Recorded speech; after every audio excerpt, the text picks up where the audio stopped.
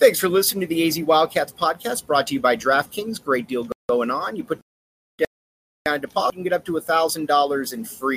All right, and as you guys all know, this is brought to you by Four Peaks Brewery, the official brew of PHNX Sports, and FOCO, the number one memorabilia merchandise company in the bobbleheads, you name it, they got it. Hat, whatever you want, it's done. All right, now I'm on my way back to Tucson via a stop in Bishop, California today. I'm going to check out Yosemite here in a few minutes, and the room Wi-Fi is less than ideal, so I'm posted up outside of the door right now, where the connection is much better. So we still got a lot to go days off in these parts.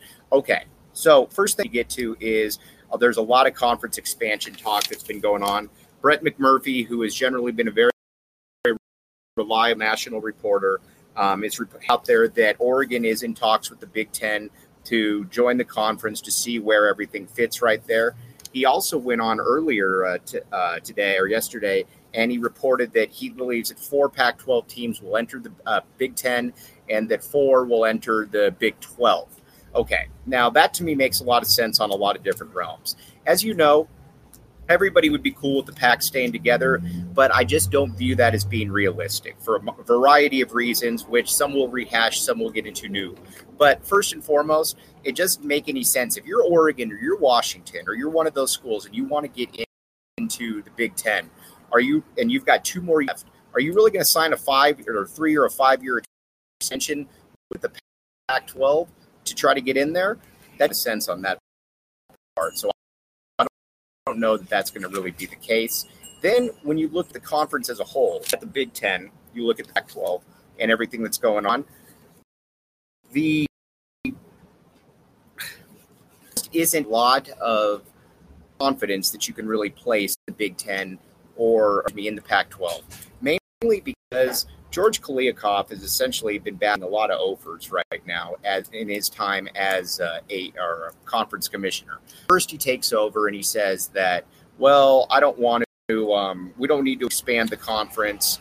We're strong the way we are, while every other conference is looking to expand. He doesn't know that USC and UCLA are essentially looking to move right from under him as well. He's clearly scared to talk anything then because the Big Ten is openly mocking the Pac-12. All these reports about how Oregon is meeting with so-and-so, how they're looking at possibly up to 20 teams. That is called just making fun and mocking an entity that you don't respect. Now, Kliavkoff has gone out of his way not to say anything about the Big Ten, and it's obviously because he's scared, but he does mention the Big 12 to a great deal. Well, you know, you're obviously a little nervous about the Big 12 too. If they don't really respond or if they don't really matter, then why are you bringing them up? The point two that I find interesting is that Jason Shearer and another people have filed Freedom of Information Acts asking about, you know, proof of communications between schools and the conference. Believe it or not, there is nothing that is being reported. There is nothing that is coming up. And a big part of that is there's contrasting messages. Kliavkoff says that basically you've got conferences or you've got a conference that's messaging presidents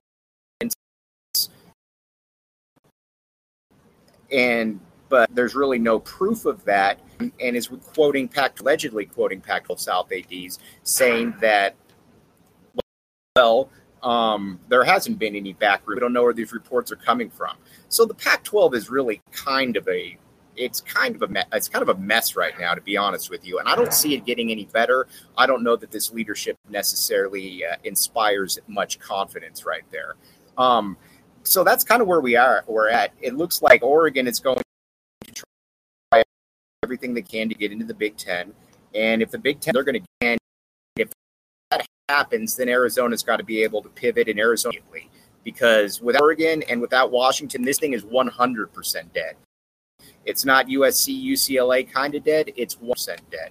So, again, that's kind of the updates right there on where the conference looks. We will definitely talk a little bit more about that days when a little bit more info. But right now, Obviously, a lot of balls are in the Oregon court, and they're trying to join the Big Ten. So not everything may be as good as some people have been reporting it to be. Now, one thing that is as good as people are reporting it to be is the DraftKings Sportsbook app. Code word PHNX. All right, here's the deal. You put down a deposit, you can get up to $1,000 in free plays. Again, $1,000 in free plays. 21 and up, Arizona only. If you got a gambling problem, call 1-800-NEXT-STEP. They will get you all taken care of. But again, this is where you want to be. DraftKings Sportsbook app, you got football literally starting this week. And again, then that snowballs into basketball after that. So check it out. Code word PHNX. All right. So that's kind of where we stand right now with the conference. I wanted to talk a little bit about a couple guys that are probably not getting as much play and as much run in the media as maybe they should, because they're going to be consistent contributors this year for this Arizona football team. And the first guy that we need to talk a lot about is Colby Cage. Now, Colby Cage was you look at it on the surface, he was an OKG type. Not very highly rated, 2-star kid.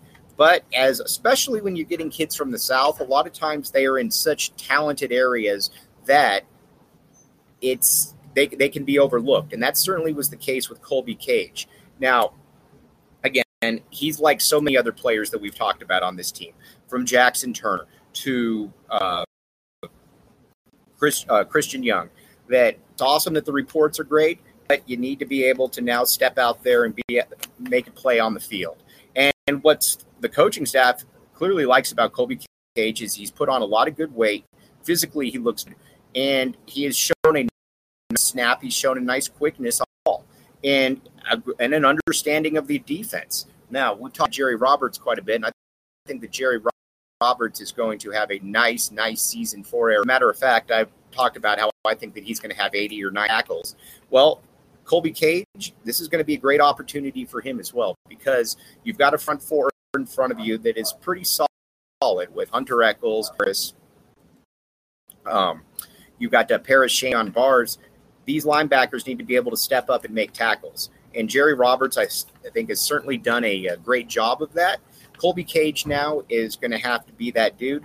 Again, there's some other options there. You've got a Malik Reed. You've got an Anthony Solomon, a Deuce Lane. Now, when it comes to Sterling Lane, lots of potential right there, but people I also think need to understand that it's going to take a little bit of time. Where some players got in there early, he got in there a little bit late. And I know it's funny saying that when you're talking about 21st century college football, but if you don't get in early, you're almost kind of late. But again, he's a kid with a lot of talent. He's going to be very, very good, very instrumental for Arizona. I just don't know that that's going to be this year. But the linebacking duo right there between Jerry Roberts and between Colby Cage is going to be fun to watch to see how that one actually plays out, because, Arizona needs them. Arizona needs them to be tackling machines. And, with Jerry Roberts, there's good indication that he can be that. Now, Cage is going to get his opportunity right next to him. And again, of course, because it's a different defense, you're going to have different guys popping in. It's a 4-2-5. So you can imagine Christian Young's going to be playing a lot of time in the box as well. But those two guys right there, that's your linebacking core. And you know what? Arizona is going to go as far as they can take them on defense, because again, the front four I think is pretty solid, not a lot of depth. But in the back end, I think is pretty legit as well. So that linebacker unit right there, that's where Arizona is going to need. We're going to talk a lot more about those guys, obviously. But again, I wanted to kind of just touch base with everybody out there. Obviously, I'm on vacation right now, so the internet's not great. But I will be back shortly. But again, DraftKings Sportsbook app, code word PHNX. Here's the deal. You put down the deposit, you can get up to $1,000 in free plays. That's simple, that easy. 21 and up, Arizona only. Got a gambling problem, call 1-800-NEXT-STEP. They'll get you all taken care of. Again, love the over 2.5 or 3, no matter where you get it on there. That's where you want to bet it, though, the DraftKings Sportsbook app. Back the A right there. I think that Arizona is going to show out. Well, not show out, but this is going to be the most competitive Arizona squad that you've seen in a while. And honestly, I think this is going to be the best Arizona team you've probably seen in about 4 or 5 years. So, again, I like the over of 2.5 or 3, no matter where you look at it. Check it out on the DraftKings Sportsbook app. All right, we'll be back with you tomorrow. Full, long podcast and everything. Had some shaky internet connection, but just wanted to touch base with all y'all. You have been listening to the AZ Wildcats podcast.